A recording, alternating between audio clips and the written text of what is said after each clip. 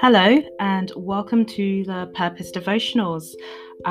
Today, I will be reading the recordings of the blog post that I currently have on the Purpose Devotionals websites. So you can also catch this recording, written version of it, on the purposedevotionals.com.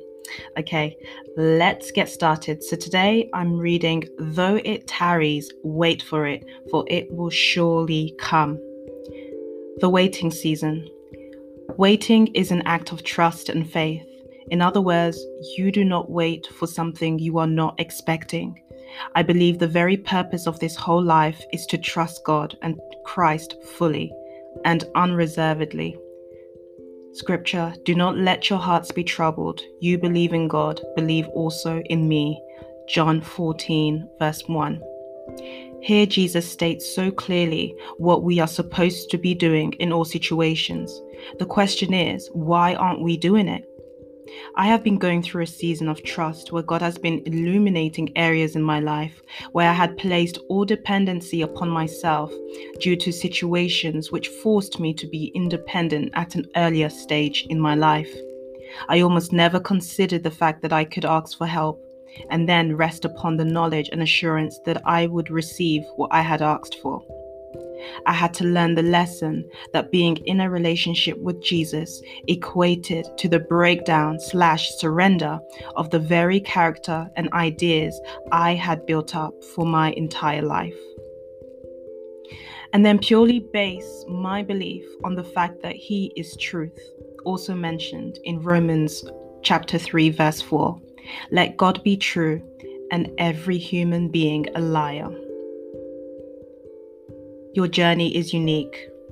It is almost as if this world thrives on comparison, almost like someone at some point in time sent a memo informing that being unique is not only undesired but also strange. Therefore, the generations that follow had no choice but to desire the things that had been already accomplished. Why would we want a job that has already been taken? Why do we desire the success of someone that has already lived it? Jesus mentions in his parables that our very hairs are numbered. Luke 12:7. Shouldn't this very statement make us feel unique and special? We must understand that our purpose was determined in the beginning, as mentioned in Ephesians. For we are God's handiwork, created in Christ Jesus to do good works, which God prepared in advance for us to do. Ephesians 2:10. Reading this scripture instantly makes me think, what good works does God want me to do? Everyone has been assigned a type of work to do what is deemed good to the Lord. Our quest is to understand what that is. Everyone has been assigned a type of work to do that is deemed good to the Lord. Our quest is to understand what that is. How do I wait? Have you ever noticed how easy it is to give advice? However, when it's your turn to adhere to the advice, it becomes complicated. If I had a penny for every time I've heard, be patient, I think my bed will be made of gold. The question I always think about posing is how? I believe the key behind this is to actually take the Bible at its word. For example, the title of the blog piece was extracted from Habakkuk 2:3. For the revelation awaits an appointed time. It speaks to the end and will not prove false. Though it linger, wait for it. It will surely come and will not delay.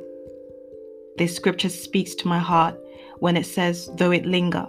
I am sure many of us has felt this at different points of time in our lives. However, the sentence ends in, it will surely come and will not delay, which means that everything comes on time and is never late because we are dealing with God, who is not restrained by time, simply because He created it. I believe that if we strengthen our faith on the fact that whatever we may be waiting for will surely come, this will free us from the bondage of worry, fear, and will allow us to cast our cares onto the Lord joyfully. Blessings, Natalie. Well, that's this version. segment of the Purpose Devotionals, follow on the next podcast recording of the blogs right here on the Purpose Devotionals. Take care.